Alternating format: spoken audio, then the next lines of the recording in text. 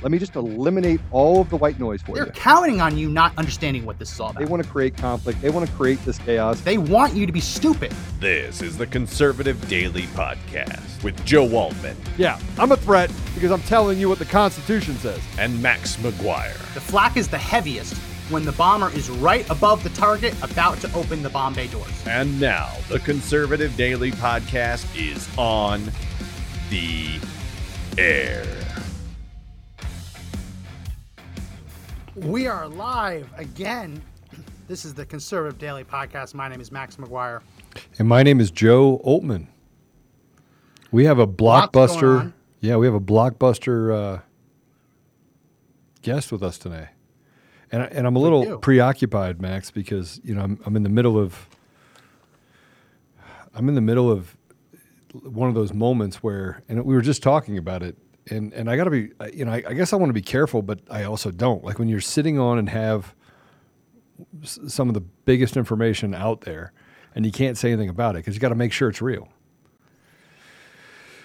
So that's where I'm at. Yeah. Just to ask the people. Well, I know you were preoccupied with something because you hung up on me earlier. I did hang up on you earlier. Got a lot. I was like, I can't even talk. Which wasn't very nice. It wasn't very nice. I apologize. I'll apologize on air to you. Yeah, I gotta get the public apologies. It's all good. You're busy.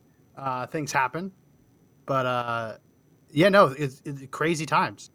Crazy times. So our guest today, Seth Holehouse. Yeah, man in America. Man in America. Why don't we bring him on and start the conversation? Seth, welcome to the show. Hey, Seth. Hey, good gentlemen. to see you, brother. How you both doing? You too. Yeah, sorry about that. I didn't pre-plan this, and I had my laptop out, and it just started ringing on me. You get a little bit of that. So I got to be on your show last week. Live, real show. Yeah. Yeah, we had a great talk last week. Yeah, it was great to be on the show. Great to spend some time with you. Thank you. Yeah, the audience loved it too. They loved the conversation we had. Well, we get to continue it again for another hour, so I'm hoping we can keep you here and talk about some of the stuff that's happening with the CCP and the COVID agenda, and it seems to be unraveling. What do you think about what's happening right now? It's fascinating that the mainstream media is doubling down, that the radicals are doubling down, and here we are in the middle of this, and more evidence keeps coming out. It's interesting, and so I had a long interview earlier today with a guy named Jeff Nyquist, who's a published author and expert on geopolitics and communism, and he's been studying communism for probably 4 decades. And I'm trying to understand everything happening. Like, why is it that yesterday George Soros comes out and he's speaking really harshly against Xi Jinping, and saying that Xi Jinping's not going to be reelected because his failure to contain COVID in his country, and how he's the greatest threat to open societies around the world. And he's even saying that the upcoming Olympic Games are the same as Nazi Germany as a propaganda piece to bolster the nation. So you have that happening, which I'm trying to understand that. But simultaneously, you have the overall COVID narrative collapsing, right? As you're seeing, like so many friends and family of mine that I have that at one time were really scared of COVID. They rushed off to get their vaccine, their next vaccine, their booster. They're now saying, like, I'm done with this. I'm done watching the mainstream media. You see CNN's lost 90% of its viewership, its key viewership. Trust in the news organizations, a recent poll is down 46% this year. And even the recent Gallup poll showed that there's a 7-point swing in people that lean Democrat, now leaning Republican. So now they're actually saying from a year ago that there's a big difference. So now everyone's leaning more Republican than Democrat, which these polls are always even higher than that anyway. So all these... Exactly. So all these I think the latest one I saw was indicators 9%. Did you? Wow. Yeah. So people are they're not buying it anymore. The mainstream media they're failing people, but people are seeing through it and they're waking up. Well, Did you see the poll just yesterday? 50% of Democrats want Joe Biden impeached. Sorry, 50% of Black Democrats want Joe Biden impeached. Yeah. Well, it's like, whoa. Well, it's not, as you know, we talk about the impeachment thing, but I think that more and more people are starting to realize that this is not a coincidence. You know, You had someone came out. I forget who it was that came out. I think okay. So Steve Moore called out the Biden energy policy for being upside down. They just approved the Russian pipeline, but did not approve the Keystone pipeline, which cost us 10,000 jobs, a minimum of 10,000 jobs. And so we start looking at what's happening with COVID and what they're doing, and more Democrats are starting to realize that they have been hoodwinked, that it's like the Pied Piper. They've been following this person down a path, and now they woke up in the middle of the city and they're like, I don't recognize this. Where am I at? Right? And you can see that because people are moving to different parts of the country. Yeah, it's just, I think that they're losing control, right? And you look at look at Joe Rogan. I shared recently on Telegram some of the recent statistics for viewership, and Joe Rogan's getting more views or listens per show than almost all the other mainstream media programs combined, right? And so people are hearing Peter McCullough or Dr. Robert Malone talking about these things, and it's like the spell of mass psychosis is breaking. Right, the mass psychosis that has been basically pounded into us through the Mockingbird media, not just for the past 2 years either. This has been for decades. We've been primed for this event, but I think that Trump getting in 2016 and a handful of other things just threw their entire plan off, and now I think they're just scrambling. They're scrambling, which is part of the reason why I think that we're seeing the heightened tension over with Ukraine and Russia and NATO and Xi Jinping coming out and backing Putin.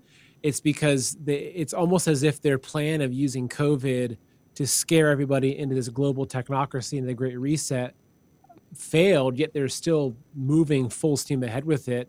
Some of them are, where I think other people like Russia, China, et cetera, there's a whole other game that's playing out now. It's so funny with the Joe Rogan bit. I mean, he had Bernie Sanders on his podcast, what was it, a couple of years ago? And they were two peas in a pod. They agreed on everything. It was the left loved him, right? The minute he starts having some of these COVID vaccine skeptics on, and just saying, we don't know. You don't know what you don't know. That's basically what their whole bit is. You don't know what you don't know until you have studies that can prove the safety of these drugs. Don't take them. All of a sudden, he's no longer the darling of the Democrat Party anymore. He's no longer Bernie Sanders' best friend. He's a threat to democracy. And you start seeing all these has-been singers coming out saying, well, if you don't take him down, you can't listen to my music on Spotify. And their whole audience, if you poll these people's actual audience, they'd say, what's Spotify? Right? I mean, it's just such a weird, It's such a weird dynamic between the whole thing. And then Spotify caves and starts adding disclaimers. We'll probably get a disclaimer on this podcast on Spotify because we're talking about COVID-19. It's just, it's so weird. And you'd think that the media would learn from this. I mean, this is something we've seen so often since Trump came in. Rather than learning from Trump, they demonize him. Rather than learning from podcasters and figuring out, well, what are they doing that's making people watch them, but they won't watch us, right? Instead of learning from them, they want to destroy. Big media wants to destroy social media because they see it as a threat. I mean, this is kind of par for the course when new technologies emerge. Like the record companies killed Napster, so it kind of makes sense, right? But you'd think that they'd be students of history and they'd understand this isn't going to go well for them. But no, they're clinging to what little legitimacy they have left, if they even have any. And they're trying to take down anyone who is even the slightest bit out of line, even someone like Joe Rogan, who 99.999% of the time agrees with everything they say. He has two guests on talking about COVID-19, and all of a sudden he's an enemy of the state. None of this makes sense, but it's when you see just how crippled they are as organizations, you can understand why they're doing it. So I want to point something out, Seth. I want you to answer this. Maybe give you some feedback on this specifically. But everything's falling down around it. But we have a couple massive problems which lead back to accountability. And one of those big problems is judiciary is so compromised that even if everything falls down around it, they still are going to act as if nothing to see here. So how do we solve that? Well, I think that, there's it's a giant can of worms. Like, a few questions. Why are they compromised, right? Why are companies like Spotify, Nike, why are they taking massive losses in order to push this woke agenda, even though they know it? They know the majority of Americans actually have more conservative values. They know that majority of us just want freedom, faith, family, God, the things that they're trying to take away from us. And so I think from that perspective, it's like, well, who's behind it? Well, I think that behind these companies, behind these politicians, these judges, trace them back. You're leading back to, I think, in a lot of ways, back to the Chinese Communist Party, right? So it's like, well, say a local judge or even a local politician, the Chinese Communist Party, they are experts. Like, they have studied our system, the way that we govern our country so in depth. They know that the community, that the council members of this small county are the keys to turning that state this way, right? And they know who all these people are. Then they know what their weaknesses are. They invite these people to China. I mean, you can go look. Maybe the mayor of your city has been to China. They have these mayoral programs. They bring mayors over to China. Sister cities. And they're the kings of they're the kings of honeypotting, blackmail. And let's just say that you're a nice Christian man. You say you're a local mayor of a mid-sized city in rural America. You might be out at a dinner. It's a great dinner. They say they have a conversation. They say, look, we're going to need you to push our policies. Here's a check for $1 million. You turn it away. You say, look, that's not for me. Okay. That night at the hotel room, a knock at the door at midnight, a girl shows up, prostitute, obviously. You say, look, I'm married. I'm a Christian man. I'm not going to do it. You shut the door. You wake up the next morning with that girl in your bed, right? That's how it works over there. And they've got all their hotels are rigged. So you talk about the judiciary. It's like the people that are actively selling out America, the people that refuse to look at the proof of election fraud after November 3rd, 2020. These people, I suspect that a lot of them aren't doing it willingly. They're not doing it because they hate our country. They're not doing it because they hate Donald Trump. I think they're doing it because they have heavy blackmail on them, whether it's involving pedophilia or who knows what. And so, but I think in terms of how to fix it, Joe, which is the question you're getting towards, is I think that even looking back at November 3rd, and a lot of people say, well, the politicians are corrupt, right? Yes, of course. The media is corrupt. Yes, of course. But the key is that they were able to control the narrative around the election, because the thing is, we had the evidence. What stopped that evidence from really reaching and actually having the Supreme Court, I believe, do what's right with that evidence was that at that point, the media, big tech, et cetera, they were still controlling a big part of the narrative. And so a large majority of the American population, even people that are watching Fox News, there's a lot of conservatives that thought that Biden won fair and square because they only turn on to Fox, and maybe their wife is watching CNN, right? So I think that to fix these things, we have to start with the people. And that's why I think all these signs that I'm seeing, the distrust in media, turning away from CNN, Truth Social, launching at the end of Q1 this year, these are all key things that give me confidence that the American people are starting to really seek the truth.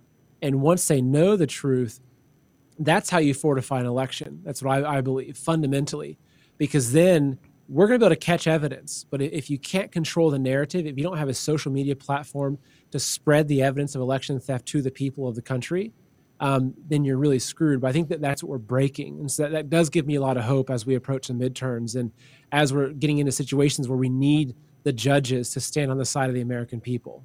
First, the American people have to know what's true, though. Did you see what happened with Reuters this week? Reuters put out a whole bit about this study in, I think it was Japan, with ivermectin. That ivermectin was found to be effective in treating COVID-19 in the phase 3 trial. They put this out, and everyone went and grabbed it. Right? I was like, oh my goodness, Reuters says that it's effective. Wow, they're finally admitting it. Reuters, I'm gonna see if I can actually pull it up. Reuters then edited it and said, oh, actually, we got it wrong. It was efficacious in labs. It hasn't been proven effective in the phase 3 yet. And then all the fact checkers went after everyone who shared the Reuters headline, but didn't go after Reuters. Reuters didn't get deplatformed. Reuters didn't get taken down from search results. I mean, it was a complete setup. They put it out there, and the minute anyone shares it, all of a sudden they get dinged by the fact checkers who are all in bed with Reuters. I mean, they're all together. I was watching this happen. I saw it. I was like, I'm not going to share that. This feels like a trap. And sure enough, it was. But yeah, they literally just corrected it within 5 minutes and then dinged everyone who dared share it. So it's interesting you bring this up. I almost feel like it's making our entire society bipolar while they're trying to make us bipolar. And so the really crazy people out there look legitimate because they get propped up on this pedestal. And we start talking about what's happening with Soros and the CCP, and that the president's not going to be reelected. But we know that if we just align with what they've done historically with China, that a lot of his money and a lot of the things that have happened for Soros has come through international fundings and investments through China. So it's almost as if we're playing this shell game. I liken this to the big con, small con, right? The small cons of look over here, oh my gosh, there's a rift over there, while really under the table they're passing secret notes of, hey, this is what we're going to do next. Let's make it look like this, and then over here so we're turning our attention away from what's really happening. And there's some serious atrocities happening to Americans. I want to talk about Americans. We have some serious atrocities happening to Americans here as it relates to what's happening with COVID. And you can't turn away from it. And yet now we're over here talking about this, and we lose momentum on really talking about what needs to be handled here in our country. And so, I don't know what you have to say about that, but the fear factor that I feel personally, I feel a great amount of fear, not fear for me, but fear that we're gonna stop concentrating and focusing on the things most important because we want to see a schoolyard brawl over here between Soros and the president, which is just, theater. Yeah, and that's why I agree completely, and that's why, in my own podcast, I used to cover a lot more of the day-to-day politics, right? DeSantis does this, and Rand Paul, roasts Fauci and all that. And, the more I've seen it, it just, to me, anything that continues to push that left-right divide, it's all the focus on the schoolyard brawl, right? It's all a kabuki theater. It's to get us to not focus on the things that really matter in our country. Things like the political prisoners from January 6th, the fact that they're still sitting in these cells is like, it's one thing to say, yes, to think from their perspective, to have the compassion for the situation they're in. But what does that set the precedent for, right? Like, when is it that they then say, well, those who are speaking out against this, right? That Joe Altman and his podcast, that Seth Holehouse and his podcast, like this is what happens. Communist countries, I've been to China. I spent a lot of time in Hong Kong and a fair bit of time in China. And the best way to describe that is in mainland China, say in the south, in Shenzhen, a big city. It's like you could see someone walking, and you could see a black van pull up with people. If they jumped out and put a bag over someone's head and threw them in the van, everyone around would just kind of look aside, and they would say nothing about it, right? And that's the thing is like that's what they're doing here. Is that they're priming us for that. They're priming to see, okay, how many Americans are going to care that their fellow Americans that are standing for freedom are sitting in a jail, being tortured and being tormented. So I think, I agree. It's fixing 2020, getting Biden out, figuring out a path to get Trump back in, securing, fortifying our elections so we can take back control of the House and Senate. All these things are really, really important. And otherwise, we're going to end up. Look at Venezuela. Look, it wasn't that much before they collapsed into what they are now, where it takes a wheelbarrow full of cash to buy a piece of buy a chicken. I get what you're saying about the theater with Fauci, right? And I understand that, but the latest poll I saw said only 31% of Americans trust Anthony Fauci. That that number's too high, right? It should be lower. Like fewer people should trust. Should be Fauci. 13. But the only way we get there is if people like Rand Paul are literally catching him in perjury traps live on C-SPAN and sharing it. So I understand that, but most people don't think about politics all day long. Most people don't watch the news all day long. Most people probably can't even find C-SPAN on cable if you had a gun to their head. They couldn't tell you what channel C-SPAN is. So I understand what you mean, like the back and forth. Oh, let's just get ratings based on the brawls. But there's the other element of it that you have to talk about. You have to take the little clips and make them digestible for people and explain it, because without that, they're not going to see it. Like I don't think Fauci gets to only 31% approval if it isn't for Rand Paul's over a year's worth of back and forths, where you can literally stitch it together like a book, where they have a hearing 6 months after the last hearing, and he's just like, well, let me pick off where we left 6 months, where we left off 6 months, and just continue it. We got to pick them apart, right? Because they're counting on no one tuning into C-SPAN. They're counting on most people just going to the late night shows with Stephen Colbert and seeing Fauci treated as a hero. And we have to push back on that. So it's cringy a little bit to do the gossipy stuff, like, oh, you hear what Rand Paul said, but there's a benefit to it that is undeniable in the numbers.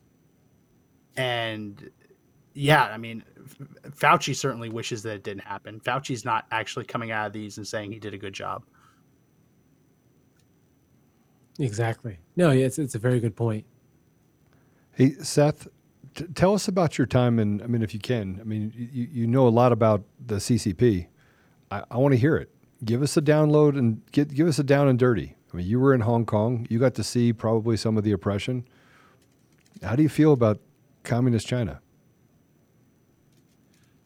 Oh, it's a lot to unpack. I mean, well, I guess it's. I'll take a step back in time and just share a little bit of how I really started focusing on China. So I grew up in small town Christian country home in Ohio, and went to liberal art school. I studied industrial design in Columbus.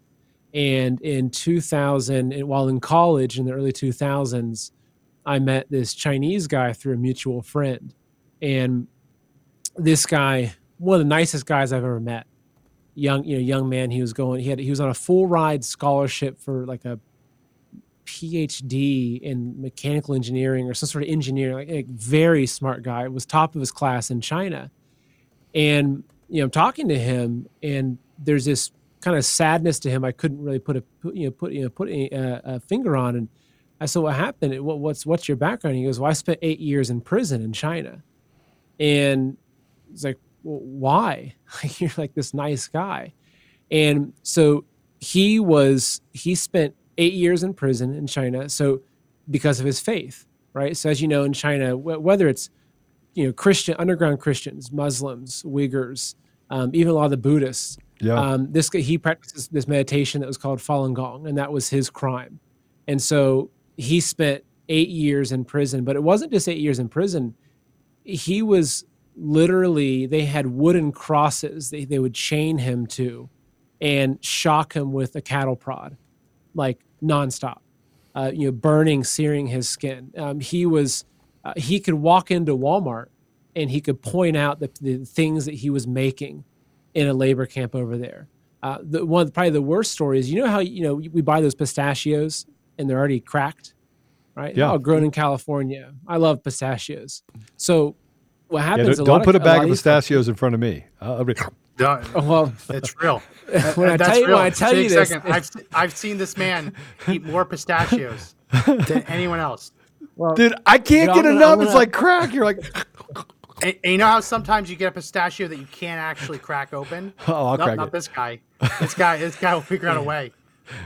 He's busting his molars on it. Well, I'll apologize in advance for my story about pistachios, but what companies in America were shipping pistachios to China, and this guy named William, for 18 hours a day, was cracking pistachios. in a labor camp with his other prisoners. They had a piss bucket in the corner. And sometimes he'd say that if the pistachios are too hard to crack, they had to crack them. They'd soak them in the piss bucket before they cracked them. And so, and they're doing this bloodied hands. They're doing this for 18 hours a day. And Joe. yeah, I did not want to hear that. I'm sorry, Joe. And Tastes like. and so anyway, so they, Go ahead. Sorry, Seth. yeah, no. So that was. So they ship them back to us, and we get these. So in China, they call them happy nuts, right? Because if you hit, it looks like it's a little smile on the nut. Joe, you And, want some more happy so- nuts? Sorry, Joe. I apologize in advance. So anyway, so back to kind of communist China. This was I could not comprehend like how I grew up. That kind of evil didn't exist in the world. Someone being like tied down and electrocuted or starved or force fed or these things. And so that really it really stirred me. And I remember this moment earlier on. I said, you know what? Like I have to dedicate my life to fighting against communism. I'm not sure what part of me awoke at that point, but something really deep inside of me was like, I need to just dedicate what I'm doing to fighting communism. And so in 2008, I moved to New York to work for the media. There was this, at that time, there was a small little media company that was only a couple of years old, just getting off the ground, that had a really hard position on communism. And they saw it as their mission to really help expose the atrocities of communism. And so I volunteered for this paper in the early days. It's the Epoch Times, which I know you guys have probably heard of. So that was the early years. I got to really cut my teeth working in the media industry in New York City, and really focused on a lot to do with communism. And I learned a lot through that, met a lot of people that came out from communist China. I used to spend a lot of time over in Hong Kong, traveling back and forth there, was in southern China a handful of times. And but just saw, and then it's interesting because at that time in life, I was spending a lot of time talking to people about communism and communist China specifically, and saying, look, this is what they're doing. Like, we need to be more aware of what's happening over there. And a lot of people, a large majority of people I talk to, they just brush it off. They'd say, well, that's not my problem. That's China. It's not my problem. Well, it's not your problem until COVID is released upon the world, in conjunction with the globalists and the cooperation with, Fauci and under Obama and, Ralph Barrick and all these different folks. But it's like, if you look at, now most people I talk to, if I mention communist China, like, oh yeah, communist China, like they're bad news. So people see it now. So that's been, one of my main focuses is really understanding, the Chinese Communist Party, Xi Jinping, what are their goals? What are their aspirations, right? Because their goal is to take over the United States. And like they've been very, very clear about that, actually. Farmland is being one of the main reasons for that. China cannot feed its own population with its own farmland. They've polluted way too much of it. And America, in a lot of ways, is the breadbasket of the world. Our farmland, we produce so much, food and crop here. And so when COVID happened, very quickly it was like, okay, this has to do with this is China. And if you go back into China's Minister of Defense, I think he gave a speech in 1999 or 2000, specifically outlining how the release of a biological weapon would be the best way to bring down America, right? And so now I believe that the go ahead. No, and they did that. They did it.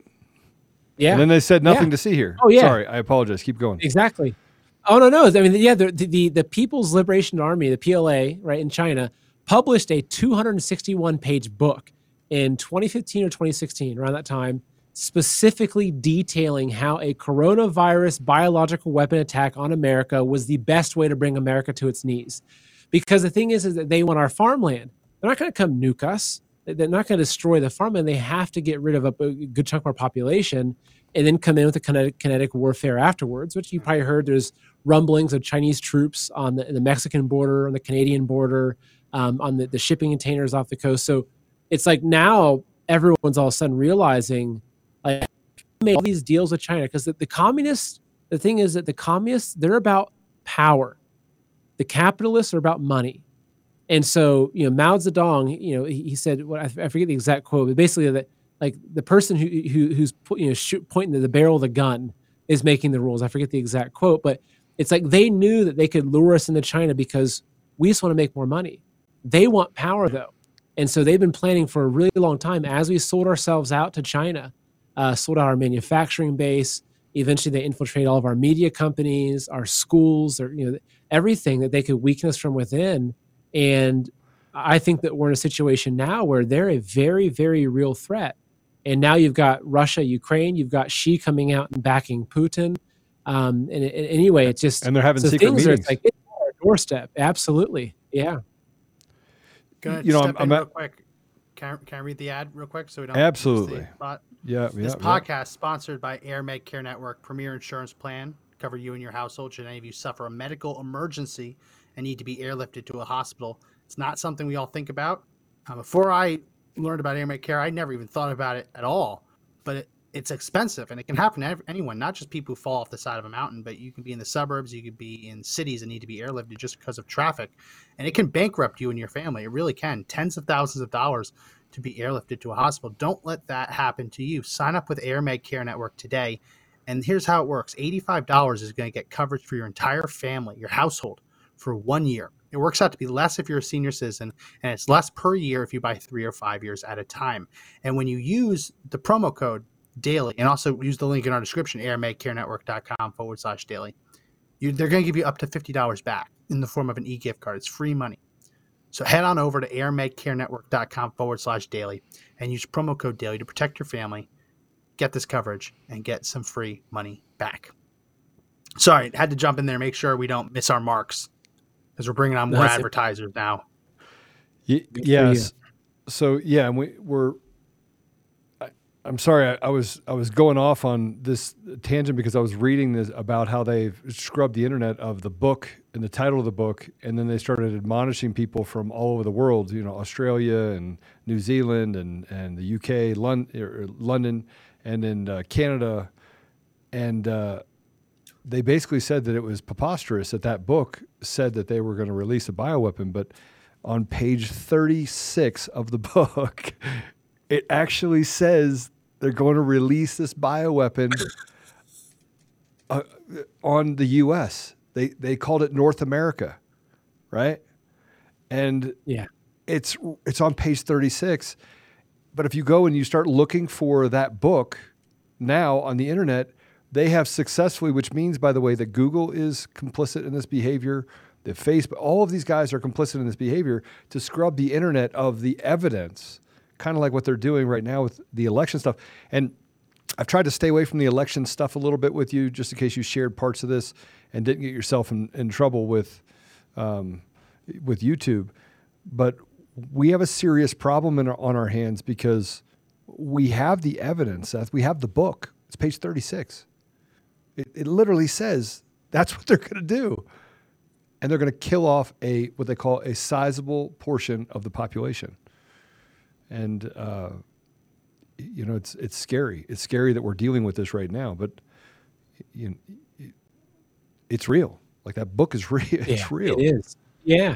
Yeah. I mean, that's what I believe that based upon my own research, that within the first year of releasing COVID, that they had wanted it to kill upwards of 100 million Americans, roughly 1/3 of our population, before they could then move in. We'd have a crippled medical system. We'd be crippled from that. They could move in, with kinetic warfare and seize the country. Now, unfortunately, the virus was in a lot of ways made in China, and so it didn't work.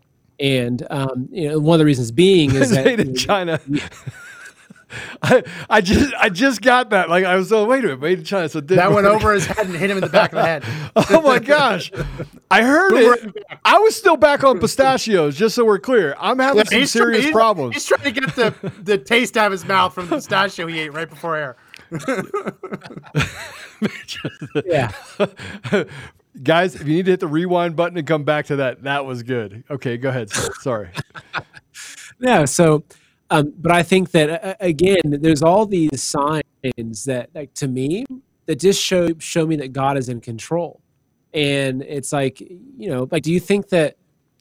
I mean, well, if you want to dig into the history of communism and dig into Marxism and Karl Marx, he he literally, in one of his poems, talks about striking a deal with the devil to wage a war on God and to basically to stab his blood black dagger into the soul of mankind, through communism. And so it's all this is a battle of good and evil. And while it looks like sometimes you can look at it and think, gosh, well, they've been doing this for over 100 years, and it's actually 100 years at the tip of the iceberg in terms of how long there's been a plan to enslave mankind. But even this big plan of, one of the most powerful armies on earth, it's like, man proposes, God disposes. They weren't able to carry it out. And so, but yeah, if you look at so much of this, it goes straight back to China. And there was a book that recently came out as an author named Michael Singer, who I interviewed a few weeks back, and it was called Snake Oil, How Xi Jinping shut down the world. And he basically, and this is some of the research I've been doing independently as well, and I found his book, and it was like, it validated everything and added a lot more to it. But a big part of COVID was about the lockdowns. And even if you look into it, do you remember in Wuhan, when the virus first broke out, you saw these videos of people falling over, dying in the streets. Yeah. And like, I remember thinking, like, holy smokes, this is like end of days, body bags lying in the streets type thing. Yeah. Zombie. The majority of what we saw, was a psyop. The majority of what was coming out, even the whistleblowers that disappeared in China, they were all a psyop to get the entire world so scared of COVID, but also to make it look so bad in Wuhan that they could then say that how did we solve it? It was through lockdowns. So I think after 7 days or so of them doing their lockdowns, all of a sudden you have Tedros, head of the World Health Organization, who actually was an Ethiopian communist that was put into his position through the help of the Chinese Communist Party. You have him coming out and praising these lockdowns. So basically, the whole plan is that, in addition to the COVID and the death that they could cause with it, the spike proteins, et cetera, which they had hoped to be much worse, they're able to use this fear of COVID through the psyop of Wuhan to get the whole world frightened of it, which then they could use the dissemination. China has significant control over the UN, the World Health Organization, World Economic Forum, so they could get these policies of lockdowns, social distancing everywhere to basically cripple the entire world's economy. So what happened? COVID hit, the entire world economy starts collapsing, China's going up, right? Their economy is booming.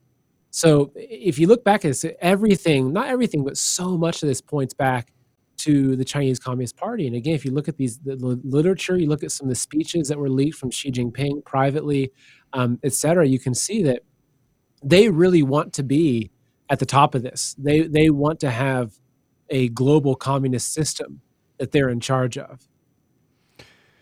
And I want to preface something. I think it's important that we say this. The Chinese people are amazing people. Yeah. We're not talking about the people being bad. And I think that we like to equate leaders, like the leaders in the United States. And I want to say this because I spent a lot of time in the Middle East and Africa, and I saw our foreign policy not respect the sovereignty of other nations, and millions of people died. So I saw people die. I saw people die because of what we did in the United States. And I could understand why people would think that the United States is evil.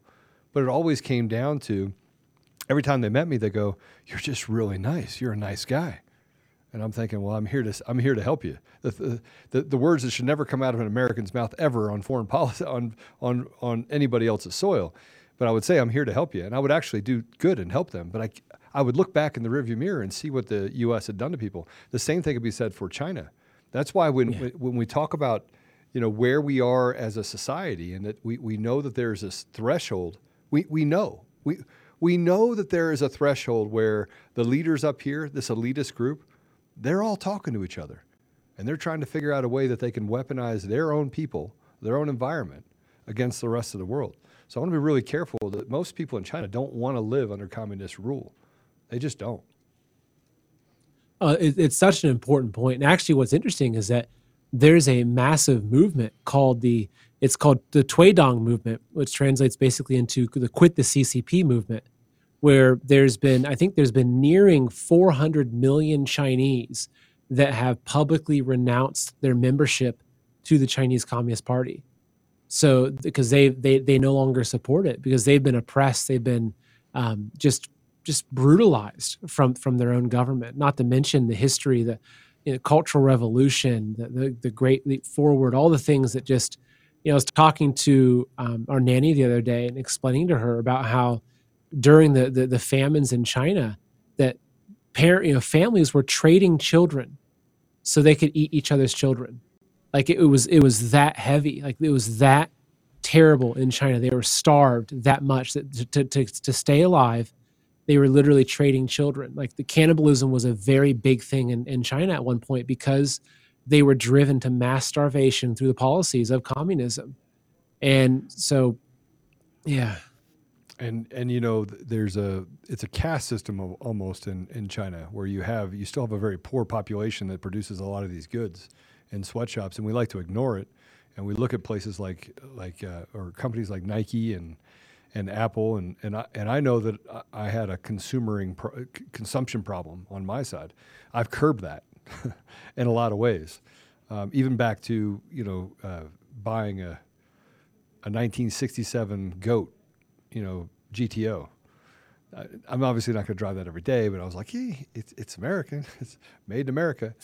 But we have a consumption problem in our country that promotes that, what we're doing to people in China that are being weaponized and used as slaves. Yeah.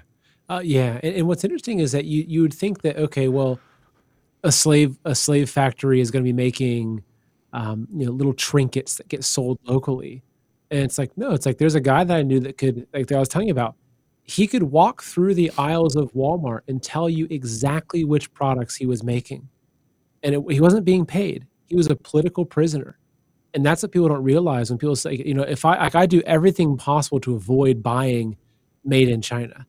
I especially try to buy local. If anything, I try to support local tradesmen, et cetera. But that country was built on the backs of slave labor, on the backs of their own people, and it happened through Kissinger and all the opening up to China, which was so great for the Western capitalists. But something interesting that the author pointed out in the book about how Xi Jinping shut down the world is that he said that Tiananmen Square massacre was a really significant event because the Chinese used that to gauge the moral position of the West.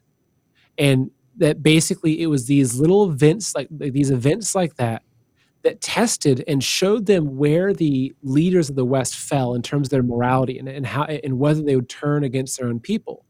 And so after the Tiananmen Square massacre, which everyone saw very clearly around the world, was a slaughtering of innocent students, thousands of people slaughtered, like fish in a barrel. And he said that shortly after that, the West went right back to China with their hands out to make more money. And it was the Uyghur camps, the persecution of Falun Gong, the underground Christians being rounded up. It was all these different things that continued to show the leadership of China that the leaders around the world would choose profit over people, would choose profit over morals. And the ones that wouldn't, they'd find a way to blackmail them. They'd find a way to have them in a compromised position where they'd have control over them either way. It's really deep as you speak about this. It's really deep, and I couldn't help it. I got this feeling that came over me of, just hope, because you talked about the persecuted Christians in China, but it's growing like crazy. Christianity, the thirst for God, is growing. It's like this great revival, and we talk about it as the great revival. It's not a great revival, but globally, it's a great revival towards this, centering on God. All through this pandemic, and I can't help but come back to the story of Jesus, come back to the stories, and I got blasted because I have a book in my office, and I said on one of the podcasts, I said I have a book that is all the teachings of Isa al-Masih, Jesus the Messiah, that are in the Quran, right? And somebody said, "Oh, you have a Quran in your office?" I said, "No, that's not what I said. I have a book." Mr. Producer, can we send someone to go grab that book for me, please? We have a book. I'm sorry? Bring the book on. Yeah, so bring the book on. Have them go grab it. But it was given to me by someone in a significant position of power, in the Middle East, because I would always talk about Jesus. And so we tend to go down this path where we isolate and say bad, good, not realizing that us saying bad literally will kill millions of people in that country. If we, it's not the leaders that ever die in the war. It's us. It's them. Yeah. And so we miss every opportunity. I'll show you this book so you guys can see it. See this book? It's a wooden book, and it's all the teachings of Jesus. It's wood bound, and it's in Arabic, English, and French inside, and every page has Jesus on it. I don't know if you guys can see this. In a beautifully bound book. Yeah, incredible. I mean, I've had people walk into my office and say, "I want that book," and I'm like, "Good luck. You're never going to get that book from me." But it sits in my office as a reminder of the bridges that can be built in the most unlikely place. I call it unlikely alliances. And as people, we have to get to those alliances. As people, not as leaders because they're compromised, but as people. Yeah, and that's what I think that, again, looking at Marxism, there's a reason why they attack morality. There's a reason why they attack God. There's a reason why during the pandemic, the strip club is open. You can't go to church. You can go buy liquor, but you can't go hug grandma, right? They're purposefully attacking the things that they're afraid of. But what's interesting is that, I love different kind of ways of looking at things. You look at the Eastern approach of the yin and the yang, right? The yin yang, as we're familiar with it, and the whole principle is that when something gets pushed to an extreme, it starts to reverse. Like you can only push evil so bad before the good starts to react, and then it pushes back in the same exact force that the evil pushed it. And so I think that's what we're seeing right now. We're seeing that they attacked God and Christ and all these things so much. And it wasn't just in our country, it was around the world, right? Around the world. And with the pinnacle of it being as we enter into COVID, and them saying, okay, now we're going to shut their churches down, right? That now that there's something that's awoken in mankind, and we're pushing back, and we're saying, you know what? Like we need God back in our country. We need God back in our schools, back in our government, back in our families, back into our culture. And the thing is that, because I really do believe that fundamentally right now we are experiencing a spiritual war, that it's a war of good and evil. And as much as it looks like, we're here on a podcast trying to talk about the truth of these things, and this is our way of fighting the battle, right next to us are angels, and they're fighting with us. And right next to the people that you see on CNN or MSNBC or Antifa or BLM, there's demons, right? It's like these are real things. This is a battle of good and evil, angels and demons, God and Satan is playing out right now. And I think that the more that we can realize that, and the more people themselves realize that, and I think they feel it. And sometimes I think that, they say there's no atheist in a foxhole, right? Well, I think that sometimes it takes people experiencing really, really bad evil in the world, which people are now experiencing, to say, you know what, like I need to bring God back into my life. And so I think that we are seeing a very real revival happen. And it's not just in America, as you say, it's around the world. And to me, that's what gives me hope. Like, I don't care what plans Klaus Schwab has. I don't care what plans the CCP has, the Rockefellers. I could care less what their plans are, because they have to remember fundamentally, it was Satan who got kicked out of heaven. It wasn't the other way around. So who's in control? Like ultimately, who's in control, right? Ultimately, absolutely right. I'm gonna add something you said about the prisoners. And so I want to show you something. I don't know if I got a chance to show this to you, but we've got a bunch of sponsors now. We've done very well. Air Medcare Network's been on our sponsor for well over a year. Got a year. And we were the number one campaign because all of our people signed up for it. It was great, but so we've been very careful. We probably get approached by 20 or 30 advertisers, and so this one came to us and said, "Hey, look, we have this sweepstake. We give money to veterans organizations, And I said, okay, we'll say yes if you will, because they said, oh, we're nonpartisan. And I was like, okay, but you have Let's Go Brandon on there. And they're like, yeah, because it was a hot seller. Sold 1 million of those shirts. And I go, okay, well, I have a shirt that I want to put up there, and we're going to donate our revenue, what revenue we get to the political prisoners in D.C. But I was like, I want you to put this shirt up. So they built this shirt. It says "Free Our People." I don't know if you can see this. If you're on the audio version, you can't see that. And so the company, Max, everybody thought you were saying intercourse, not. Well, that's not my fault. That's their name. So it's Interforce. ENR. If you go to intercourse.com, it's going to take you somewhere very different. Let's not go there. But ENRFORCE.com. Yeah, interforce.com. And the shirts are, you can use 2 promo codes. One promo code, the first one is CD21, that gives you an extra 1,000, because this is a sweepstakes. You can win a Ford F450 dually with a pull behind buggy. It's pretty cool if you go to the site. But the other part is that you can use CD10, that's Charlie David 10, CD10, and you get 10% off. So you can just pick and choose. You can't have both, but you can either use promo code CD10 for 10% off or CD21 for an extra 1,000. I would do CD20. The shirts are up here since we're donating so much. They're $40. I would rather have 1,000 entries to win this truck. Yeah, than save $4. The truck is pretty awesome. It's it'd be like my dream truck. Not to mention what it's towing behind it. And we can show it. Did you see that? Go to my screen. Yeah, I did. Mr. Producer, yeah, it's a pretty cool truck. Anyway, so this is, guys, listen, you're going to buy a T-shirt anyway. I always like to say, I bought my own T-shirts, by the way. So they're like, oh, we'll send you a bunch of T-shirts. I said, no, you won't. I'll buy my own T-shirts. Just make sure I get them first. But that's kind of what we're about. We're kind of about, hey, this is a pretty cool deal. You're going to buy T-shirts anyway. A T-shirt typically costs you $25. Great. So you spend $15 on a raffle. Buy your wife one. By the way, it's in wife form too, and they have the sweatshirt. So you can get the sweatshirt that says "Free Our People." We really need to become walking billboards. We have to start talking about and building conversations, and people need to understand that we're paying attention. So this is just a way to do that. Free Our People.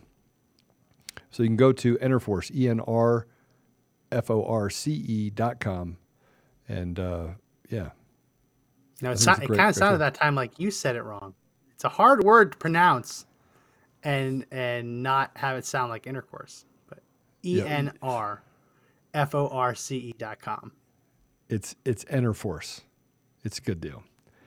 So just don't use Siri to go there. So Seth, Seth, I'm gonna drop a bomb on you right now. All right. I'm gonna drop a bomb on you because I've been thinking it's been on my heart a lot. Like we're super successful. You're super successful on your podcast. Your voice. I want to take a minute and just tell people about your podcast. Or actually, you can probably tell them a little bit more about it than I can. But you're on YouTube. You're on YouTube. You haven't been kicked off yet, thank God. You're also on Rumble, right? And other places. But you have a amazing podcast called Man in America. And I want people to visit your podcast. I have been binging on your podcasts for the last couple of days. Actually, for the last since I was on your show, I've been binging on it. And you also have Rise.tv, which is a platform that gets us away from all the other platforms.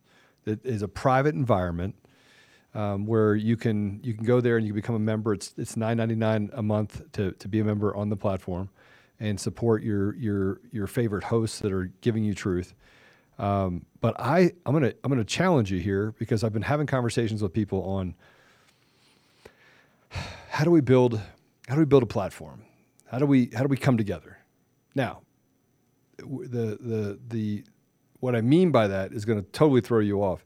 How do we join forces so that the sum of the parts is greater than the part, or the sum of the whole is greater than the part? And so we've been around 11 years. We do some really great things, but I don't even know what you think about that. But you see some of that happening with like Candace going on to, a platform and then pulling it in. but not the corporation doing that, but us doing that as partner groups, so that we can make sure that the truth gets out and that we can build some unity in that side. What do you think about that idea? Yeah, well, I think it's really important. I mean, if you look at the left, and I don't like saying that the left, but you look at the communists, right? That the platforms that they own. Look, if you and I had a fair shot and we weren't being censored, Yeah. right? I'd probably have 1 million subscribers on YouTube by now. You would too, right? What we're talking about is what so many people want to hear about. They just can't find us. They may not be going on the Telegram. They might be only going onto YouTube and Facebook, right? Where I've got 50,000 followers on Facebook. I'll put a post up, it gets 35 likes and 2 comments. It's ridiculous. And so I think that we have to find ways of working together. And so that was a big part of the premise for Rise TV, was to build a streaming platform that, similar to a Netflix in terms of its overall function, right? But to really build a community around it, and that's what we're working on. We want to build in. So right now, just a quick description. So Rise TV, we've got live shows on there. We've got lots of produced content on there. We've got, I think, over 800 videos in the video library where we've done deep dives into the history of communism, human trafficking, even some of the more controversial topics that really would get kicked off of YouTube and Facebook. And the idea is that we're building an environment where people can go. We do a lot of live shows, so the live commenting is a big part of it. And this year we want to start rolling out even social media functions to it, so people can go there and join forums and communities and unite. Because one thing that we do, for instance, and Joe, you experience this, is that all my shows I'll do an hour or so on Rumble, Facebook, YouTube, etc. Depends on if I'm interviewing, say, Dr. Brian Artis, I'm doing it Rumble only, I'm not doing it Facebook and YouTube instantly. But we always do a Q&A at the end of the show over on Rise TV, because it's much more intimate and people can ask. And people say, Dr. Artis, my sister got the vaccine and I'm worried, we're living together and I'm worried about shedding. What can I do?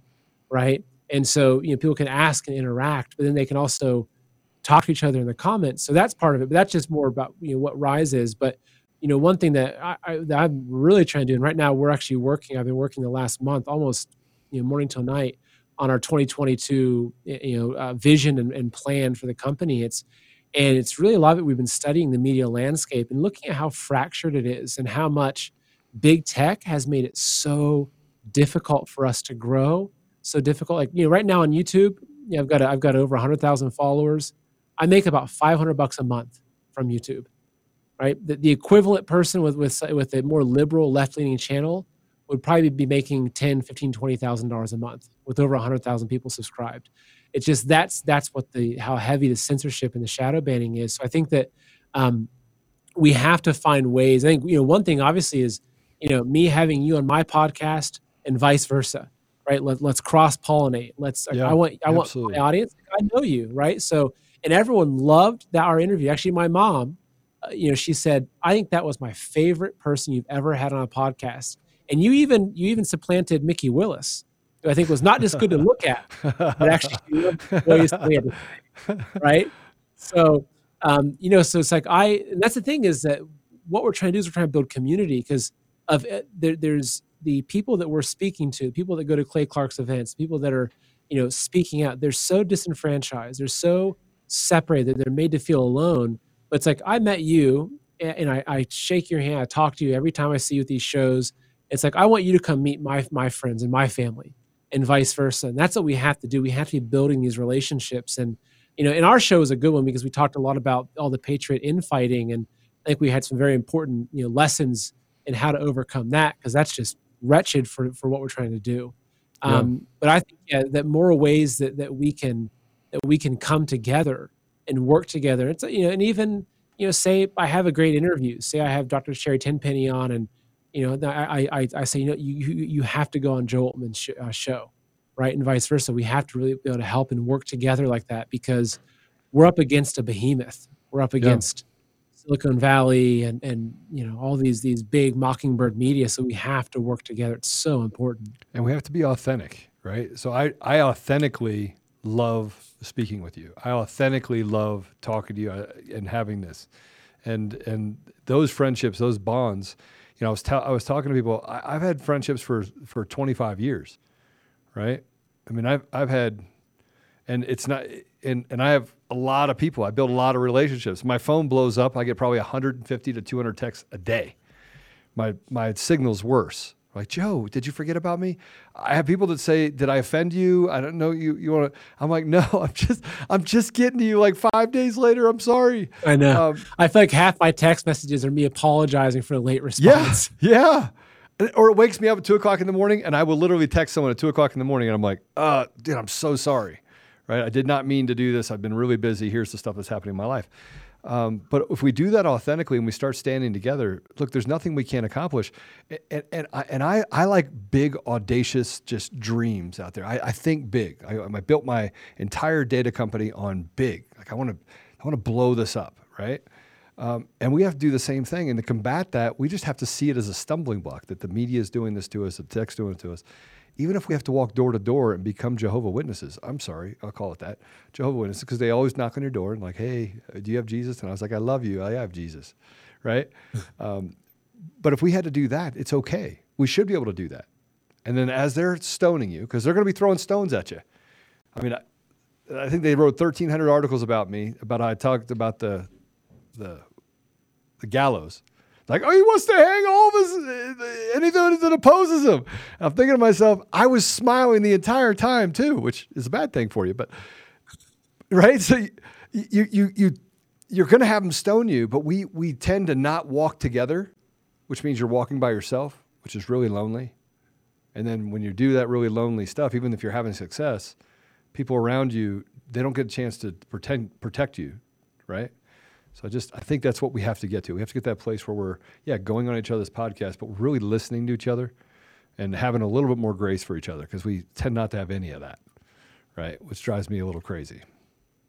Yeah. No, I agree. I absolutely agree. Yeah. Well, guys, we are out of time. Seth, I want to thank you so much for stopping by. Again, you can go check out Seth. I've been watching it just today, as soon as I heard you were on, watching some of your videos. Man in America over at YouTube, Rise TV. I don't understand how you're still on YouTube. It's on Rumble too. Use it on Rumble. I mean, are you monetized on Rumble? Yeah, I think I've made about $130 on Rumble. Nice. Since for don't spend it all in one place.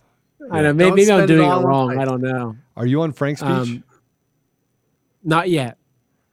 All right. Well, we can help you with that. If you want us to make some calls, get you on there, we can. Yeah, that'd be great. There. Actually, we get 30-ish thousand people an episode that watch us live on there. So I mean, it's a great platform. They don't have a ticker though. They're working on it, but they don't have a little ticker that tells you who's on there. But they can give you some back-end analytics and tell you who's watching it and how they're watching it. So basically, like, is this live right now on Frank's Speech as well? Yeah, we're live on Frank's Speech. We're live on Cloud Hub. People go to where they can't, where it doesn't crack, because even Rumble cracks a little bit. It just freezes up. And a lot of these platforms, the good news is that Rumble just got picked off by Truth Social, that platform. So it is now merged under there. So hopefully we see some other things get better on that side. And then we're on our website, which we, get 5,000 to 7,000 people that watch it every day. And then we have a Twitch and D Live and everything else. And I'd like to, is Rise just for you, or is it for others? Well, we can talk about it actually. Because so as of right now, it's only, we have a few core content creators, but we're opening up. We're in the process of figuring out how to open it up so that we can have more people come on there and even build out affiliate programs and that as well. So we should talk about that, which we were planning on doing anyway, because I think you could be a great fit on there, I think. Absolutely. And I was a tech CEO, so I can help on tech stuff. Yeah, exactly. Especially if you're stealing elections, I know how to figure all that stuff out. Yeah, exactly. No, I'd love to talk to you about Frank's Speech. That'd be great, actually, because again, that's all part of us working together. And I'll tell you what, quickly. The funny thing is that I have a lot of people that accuse me of being controlled opposition because I'm still on Facebook and YouTube, which of I course don't know how like, you're on YouTube. for I every watched reason. your videos. We've done the same videos and we got kicked off. So I don't. You have a guardian angel It's on your God's shoulder grace, or something. Yeah.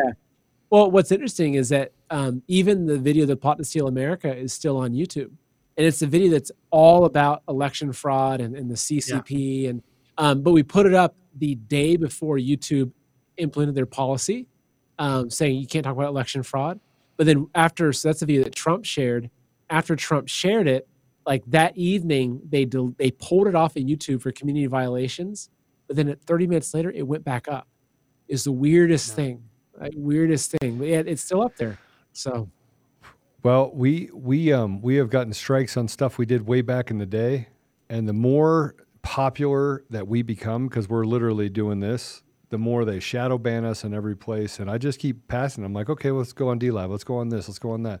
Let's send out emails. Let's do text. We tell everyone to be advocates, like be an ambassador for truth. So yeah, it's you just got to fight. You just got to fight through it. Just keep your eyes on the prize and just keep speaking truth. exactly. Well, Seth, thank you so much for stopping by. I really did enjoy the conversation and have a great rest of your evening. Hey, God bless you, Seth. Thank you both. Thank you both very much. I appreciate it. So Seth is amazing. I mean, I've been watching his videos. He has one video that said it's the true story behind Seth Holehouse. It's from a year ago. It's a great video. It's a really great video. It's probably one of my favorite. It's actually only 3 minutes. I'll try to put it in some of the comments. But I like the fact that he is so real. He's so authentic. He stands up. He just lets you have it. Just here. This is the truth. And I don't know how he's survived on YouTube, but I'm glad he has. But they've demonetized him. They're actually picking and choosing who they want and don't want to get to the finish line. Well, before we end, I would be remiss if I didn't mention that this, Joe, you know what started today, right? Yeah. Black History Month. Yeah.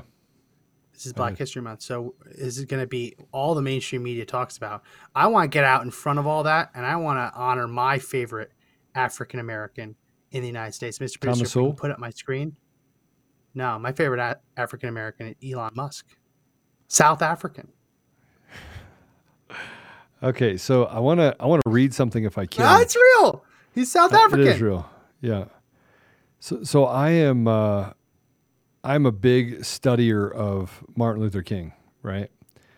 And so I read a lot of the letters that he wrote out of the Birmingham, Alabama jail, and it gives me, it gives me a little bit more of kind of what is happening, like what is it that really is happening in our country, and how long has it been happening? And if you look at it, it's been happening for a long time. Like, we've been dealing with the issues that are leading it to this collapse of our society, which is truly happening. I mean, the GDP for 2022 says it's going to have an abrupt stop because the Fed raised rates. Fed raised rates because we have fiat currency, and frankly, they have to slow down. Have they raised the rates yet? I thought they were still kicking it down the road. They're kicking it down the road till March. Yeah. But the conversation is going to have to come up as far as what they're planning on doing. Yeah. And if they do it, I think what Goldman Sachs is saying is if they do that, we're going to find ourselves in a very, very precarious situation as a country. But I was reading some of the things that Martin Luther King wrote, and they mysteriously are absent from Black History Month. They're absent. They don't put any of the things that talk about the status quo.